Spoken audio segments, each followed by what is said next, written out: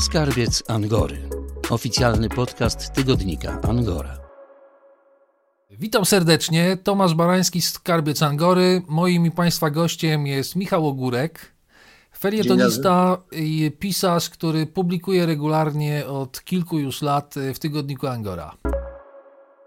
Co u Pana słychać, zapytam na samym początku. Ostatnio mieliśmy przyjemność rozmawiać w listopadzie.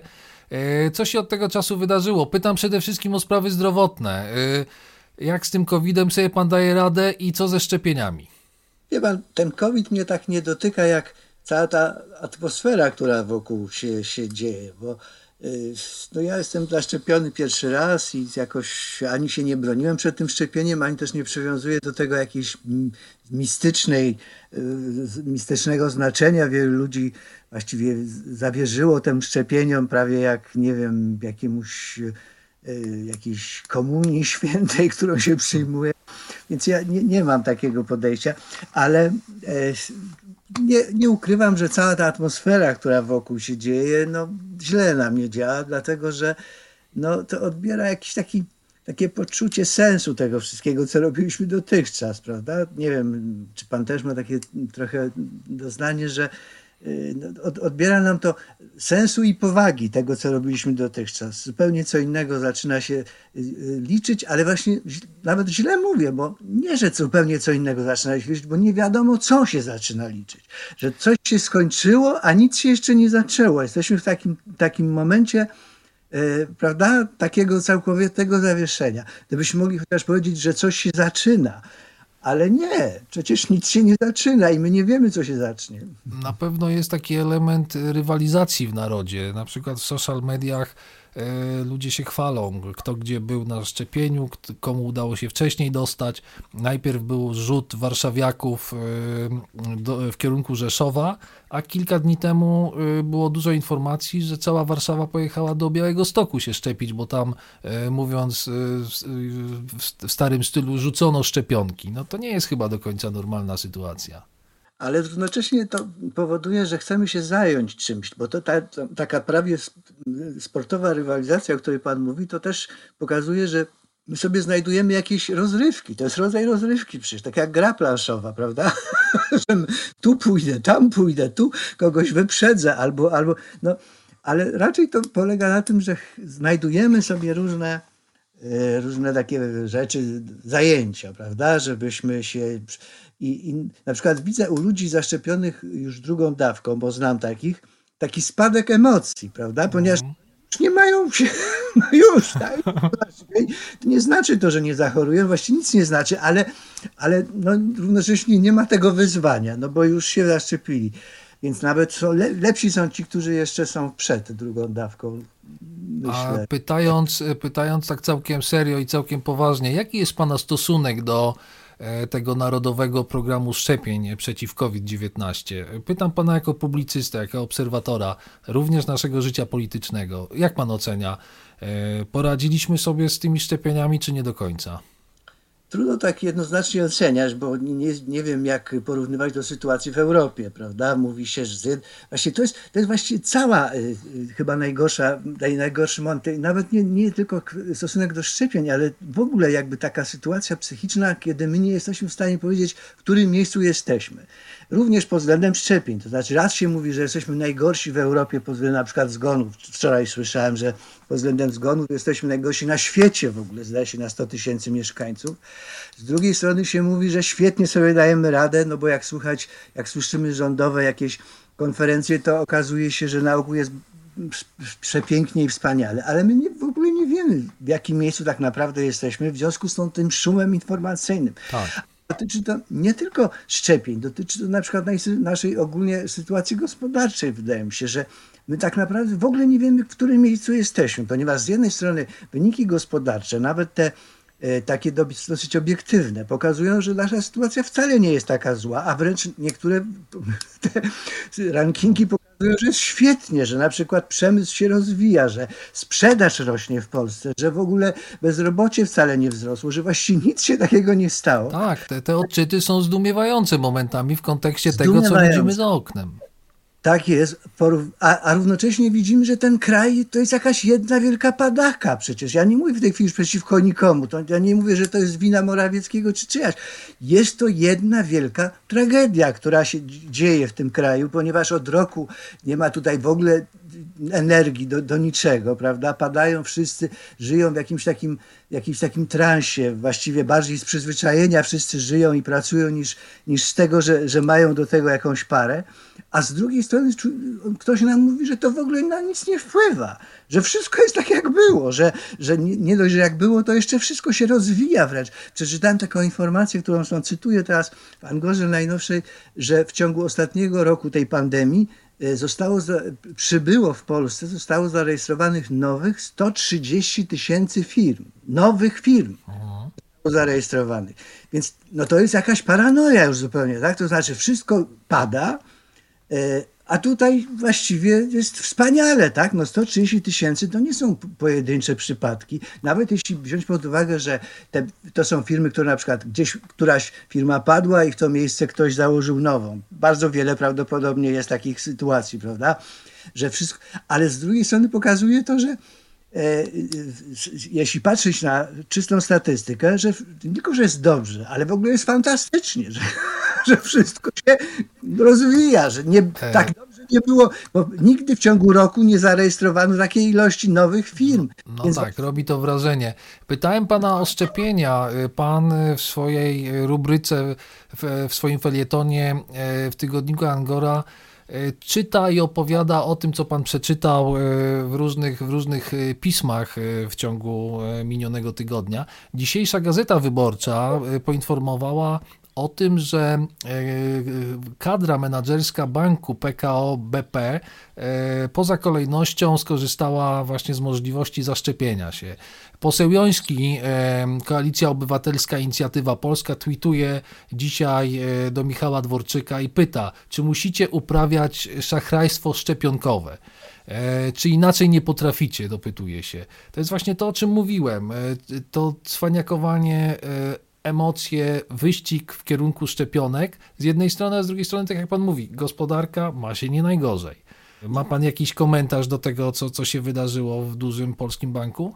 To znaczy ja bym tam nie tropił tych wszystkich takich, no rozumiem, że ci ludzie też kiedyś powinni, nadejdzie ich pora na szczepienie. Mieliśmy różne informacje, że ktoś tam się szczepił poza kolejnością, że nie w tym przedziale wieku, ale z drugiej strony wiemy, że jeżeli jakieś te szczepionki zostają, no to w końcu ktoś tam je musi dostać, prawda? Ja bym nie robił z tego jakiejś wielkiej takiej historii. Jeśli to Znaczy pan może nie, natomiast panie, które pracują bezpośrednio z klientem, te panie z okienka czy panowie z okienka, no nie kryją swojego oburzenia, bo uważają, że oni przede wszystkim zasługują na takie szybsze zaszczepienie. To jest generalnie taki, ja na przykład jestem zdumiony, że policjanci nie zostali zaszczepieni w pierwszej kolejności. Wydaje się, że są to ludzie, którzy są równie jak służba zdrowia. Nie mówię tego dlatego, że jestem za policją specjalnie i że bardzo ich jakoś lubię i wyróżniam, ale no myślę, że akurat oni stykają się jakoś bardzo mocno z tym. Byłem zdumiony, że się nie zaszczepili. Zostawiamy może temat szczepień, czekamy na kolejne terminy. Pan na swój drugi termin, ja na pierwszy, bo jeszcze nikt mnie nie ukuł. I chciałem pana zapytać o inną rzecz. Jak się panu podoba praca obecnego Sejmu? Pytam, to jest pytanie podchwytliwe, ponieważ ten Sejm generalnie jednak dość rzadko się spotyka. No więc ja cały czas mam wrażenie, że to wszystko że wszyscy dalej, że żyjemy teraz w takim momencie, że wszyscy udają coś, że w dalszym ciągu kontynuują to, czego się nauczyliśmy, ale tak naprawdę udajemy tylko to dawne życie, odtwarzamy pewne życie. Istotą Sejmu jest to, że wszyscy są na miejscu, wszyscy potrafią się pokłócić, czasem pobić, ale również to jest jakiś nieodłączny element parlamentaryzmu. To nie polega na tym, że oni wciskają, siedząc w domu, jak większość posłów w tej chwili, wciskają te guziki tak, jak im ktoś każe, bo nawet przecież nie próbują wczytywać się w te wszystkie projekty ustaw, co jest jakby po ludzku zrozumiałe, chociaż oczywiście skandaliczne, bo za to biorą pieniądze, tak? Ale ta ich praca polega na tym, że oni sobie wciskają te przyciski, nie mając pojęcia, co robią, tak? Będąc tam w tym Sejmie, to przynajmniej muszą udawać, że coś rozumieją, że się czymś zajmują. Teraz wiemy, że oni się niczym nie zajmują. Być może jest to nawet jakiś taki moment prawdy, tak? To znaczy, bo to zwykle tak było, że w tym Sejmie było paru przytomnych, którzy to kontrolowali, a reszta głosowała tak, jak im kazano. W tym sensie może jest to jakiś... Znaczy tak, wie pan, to o czym pan mówi oczywiście jest prawdą, natomiast problemem jest to, że te ważne decyzje jednak są odwlekane w czasie. Głosowanie nad likwidacją OFE zniknęło z porządku obrad ostatniego posiedzenia Sejmu, a następne posiedzenie dopiero w drugiej połowie maja. Koalicjanci nie mogą się dogadać, terminy są przesuwane i to wszystko tak pełza. Nie do końca ten rytm jest zachowany. Tutaj wielu komentatorów ma dość poważne wątpliwości. Te ustawy przecież one się same uchwalają tak naprawdę, tak? Jeżeli Kaczyński zmobilizuje wszystkich swoich koalicjantów do tego, żeby przegłosowali, to przegłosują. Teraz akurat nie potrafi, tak? Oni mu wszyscy wierzgają, wycofuje się te wszystkie projekty, bo okazuje się, że nie ma większości. Ale to akurat z punktu widzenia ustalania, prawa w Polsce nie ma aż takiego znaczenia, bo to wszystko się innym torem dzieje. Tak? Także nie w tym prawa oczywiście nie, natomiast jest fundusz odbudowy. Ten unijny plan może być głosowany w Sejmie nawet pod koniec czerwca. Jest kilka rzeczy, które oczekują pewnego przyspieszenia i pewnych decyzji na poziomie rządu, na poziomie Sejmu. Tego brakuje i tu chyba nie ma za bardzo wątpliwości. Brakuje z całą pewnością jakiejś debaty w ogóle, tak? Jakiejś wymiany zdań. Ale proszę zwrócić uwagę, że tego nie było i wcześniej. Tak? Przecież ten Sejm i tak działał. Oni wszyscy tam działali, jakby byli osobno. Każdy ten klub, w ogóle oni się czasem pokrzyczeli na siebie, ale przecież tam nie było żadnej wymiany myśli, żadnej wymiany opinii. To i tak wcześniej się nie odbywało. Także pod tym względem to chyba się wiele nie zmieniło. Ja bym się zastanawiał raczej, jak my to wszystko odbudujemy, prawda? Jak to ewentualnie się wszystko wróci do życia. Ponieważ my udajemy, że to życie absolutnie w dalszym ciągu trwa takie, jak było, ale jeśli byśmy tak zachowali je w tej formie, w jakiej ono istnieje, no to nie daj Bóg, no to przecież to w ogóle są jakieś rzeczy nigdy nie widziane, że każdy żyje w swoim jakimś takim worku plastikowym i się prawda, w kombinezonie i nie styka się z nikim innym.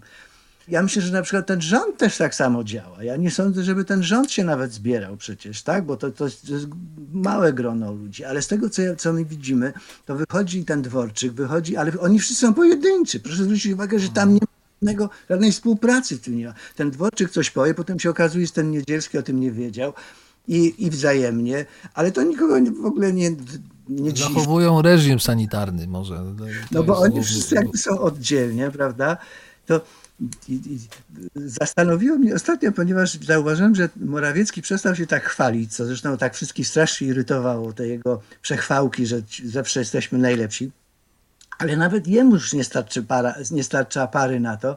I nawet zauważyłem ostatnio z wielkim zdumieniem, że on wygłosił coś na kształt takich przeprosin jakby. Tak jakby nie do końca przepraszał, ale trochę przepraszał jednak za to, co on wygadywał przez te wszystkie lata. I mam wrażenie, że trochę zaczął się mniej chwalić, co już jest wielkim osiągnięciem. Okazuje się, że taka pandemia może nawet sprawić, że Morawiecki przestanie być taki zadowolony z siebie, co wielki szacunek dla tej pandemii. Zobaczymy, co przyszłość przyniesie. Wspomniał pan o najnowszym swoim felietonie dla Angory. Czy zdradzi pan, co jeszcze, jakie tematy jeszcze pan porusza, o czym jeszcze będziemy mogli przeczytać w tym tekście? No ja tak się szykuję w tym tekście trochę na majówkę, ponieważ już wszyscy żyją tą majówką, co jest, to zresztą tam zauważam i to jest kolejne przedziwne zjawisko. Proszę zwrócić uwagę, że wszyscy się szykują na tą majówkę, wszyscy się szykują na urlop, a urlop jest zwykle po jakimś wysiłku, prawda? Tymczasem my żadnego wysiłku nie wkładamy, ani nawet próby, żeby, prawda, większość ludzi nie pracuje, większość jakichś rzeczy jest zamkniętych, pozamykanych na mieście, a wszyscy i tak liczą na tę majówkę, więc okazuje się, że urlop może być również po niczym, tak? No tutaj panu przerwę. Przygotowując się do naszej rozmowy, znalazłem taki interesujący tekst w tygodniku podhalańskim i tam jest bardzo ciekawa rzecz. Pracownicy restauracji z Zakopanego pytają, na co ich szefowie wydają setki tysięcy złotych. Mówi człowiek, pracuję na umowę zlecenie, dostaję 800 złotych miesięcznie i dosłownie nie mam na chleb. Tymczasem szef chwali się zdjęciami z egzotycznej wyspy. Pokazuje na Facebooku swój wyjazd. Pieniądze, nie wiem, czy starczy, czy nie starczy. W każdym razie pracownicy są zdruzgotani taką sytuacją. Nie wiem, zasłużony urlop? Nagle ta pandemia stworzyła taką sytuację takiej zupełnie mętnej wody, prawda? To znaczy istotnie to, co mówiliśmy wcześniej, że 130 000 nowych firm powstało. To znaczy te firmy zobaczyły w tym jakiś swój interes, prawda? Bo bardzo wiele firm bierze te pieniądze zupełnie za nic, prawda? Za samo istnienie. Zresztą to w ogóle jest nowe zjawisko w świecie, że ludzie uważają, że im się coś należy za to, że istnieją po prostu. Z jednej strony firmy, że nie działają przez rok, no ale w związku z czym dlaczego ktoś ma do nich dopłacać, zapytajmy. No przecież firma jest po to, żeby pracować. Jeżeli nie pracuje, to powinna być rozwiązana i koniec, tak? No, są różne sytuacje życiowe i czasem to nie działa. Ale również i druga strona, że tak powiem, ci właśnie pracownicy coraz częściej są, lewica teraz stoi na stanowisku, że ludzie powinni dostawać pensję za samo istnienie. Coraz częstszy jest pomysł, jest to nawet nie naszej lewicy, tylko światowej lewicy, tak zwanej pensji podstawowej, że każdy człowiek po prostu z racji tego, że żyje na świecie, powinien otrzymywać pensję podstawową, jakąś tam, która pozwoli mu przeżyć. Nie pracując w ogóle, znaczy nie tyle, że nie pracując, on nawet może sobie pracować, tylko to bez związku z tą pracą ma dostawać jakieś pieniądze. Jest to zupełnie nowe podejście, prawda, które nagle okazuje się, że wszyscy ludzie zamierzają te pieniądze brać i tak. Firmy, niezależnie od tego, czy coś robią, czy nie robią, czy zarabiają, czy nie zarabiają, one uważają, że i tak im się należy jakieś pieniądze. Ktoś im powinien coś zapłacić. Pracownicy pracując, nie pracując, uważają, że ktoś powinien im płacić pensję podstawową, czyli zapewniać jakiś poziom życia.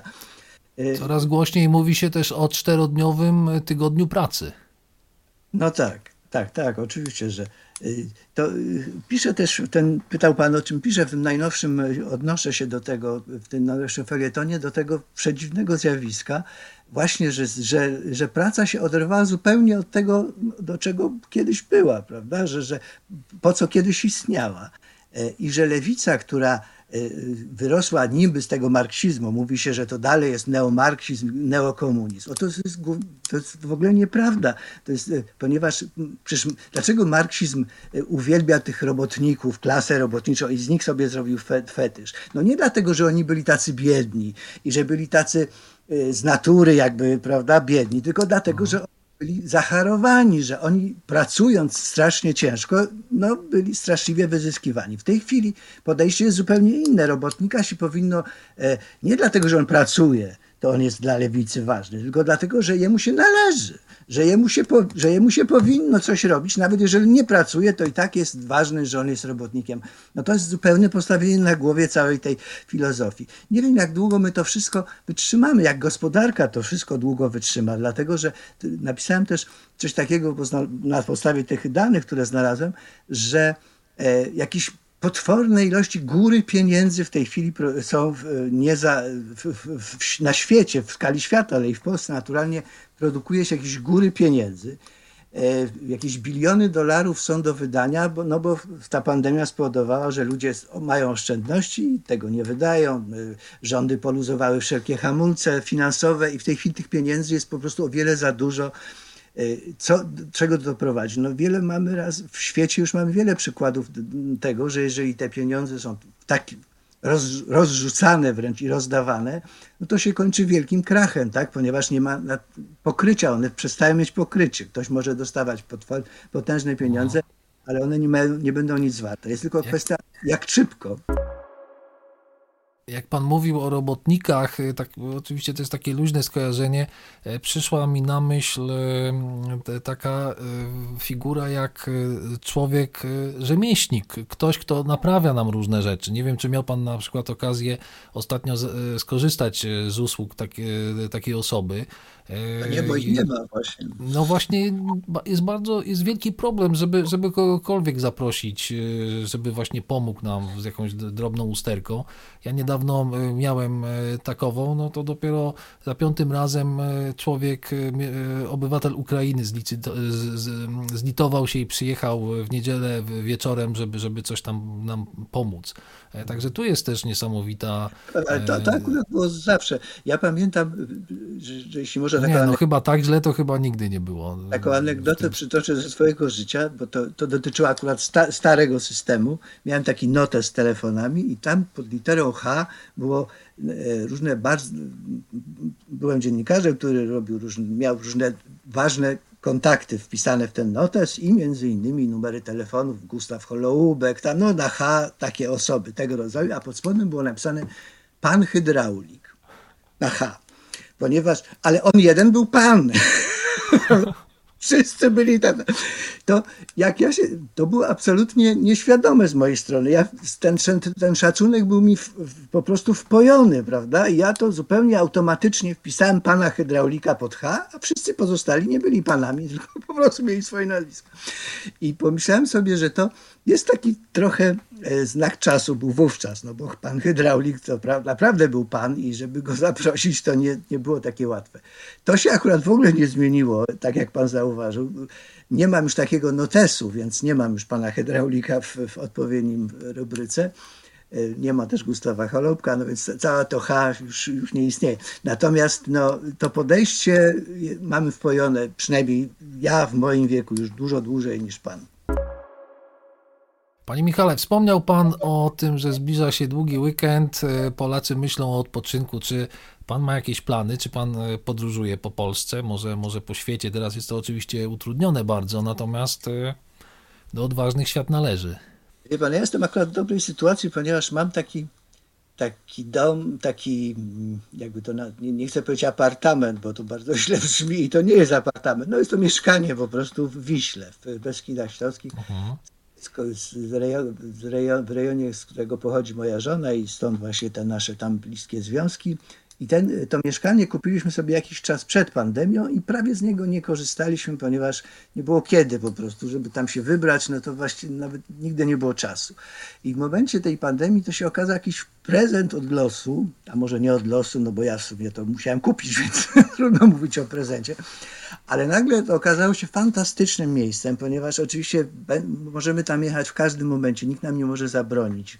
Zamknięcie hoteli czy jakichś takich rzeczy na dotyczy, bo to po prostu jest nasza własność. Mówiąc jeszcze o długim weekendzie, chciałem Państwu zaproponować lekturę książki. Dostaliśmy jako Angora książkę z wydawnictwa Paśny Buriat. Wojciech Koronkiewicz zaprasza na Podlasie. Niesamowicie interesująca książka. Podróż do cudownych obrazów, ikon i świętych źródeł Podlasia. Bywa pan na Podlasiu? Lubi pan tamte strony? Dawno tam nie byłem. Ja z dawnych lat pamiętam całą Polskę znakomicie. Objeździłem ją wzdłuż i wszerz jako taki szalejący reporter. Teraz niestety dużo mniej, chociaż dużo wygodniej się po Polsce podróżuje i ta Polska się tak zmniejszyła. Nie wiem, czy pan zwrócił uwagę, jak ta Polska się ciągle zmniejsza. Tak. Miałem wrażenie kiedyś, że wszędzie jest tak strasznie daleko, prawda? Nad morze pojechać, to był wyjazd, to była wyprawa. Dzisiaj wszystko można zrobić w pół dnia i to trochę na tym boleję, bo nie jeżdżę tak dużo, a ta pandemia to już w ogóle wszystko przecież spowodowała, że trudno się jest jakoś tak w ten sposób rozwijać, w tym kierunku rozwijać. Także na Białostocczyźnie niestety dawno już nie byłem. No, do Białegostoku 2,5 godziny szybką drogą. Także... Wiem, bo nawet jeszcze zdążyłem przed pandemią zobaczyć, że tam jest najlepsza droga chyba w ogóle w Polsce, tak. Warszawa-Białystok. Za darmo. Jak po stole. Panie Michale, bardzo panu dziękuję. Tak jak wspomniałem, zapraszam do czytania Angory, czytania między innymi tekstów Michała Ogórka. Zapraszamy na nasze strony internetowe, na kanał YouTube, gdzie znajdziecie państwo to nagranie. A my umawiamy się już dzisiaj na kolejne połączenia, bo tak jak wspomniałem, przetarliśmy szlaki i znakomicie widzimy się i słyszymy. Bardzo dziękuję za rozmowę. Angora. Przegląd prasy krajowej i światowej. W każdy poniedziałek w kioskach na terenie całej Polski. Ale papierowe wydanie do kupienia także w Chicago, Toronto, Nowym Jorku, Dortmundzie i Wilnie. Angora. Wszystkie gazety w jednej. Zapraszamy do kiosków i do kupowania online. www.angora.com.pl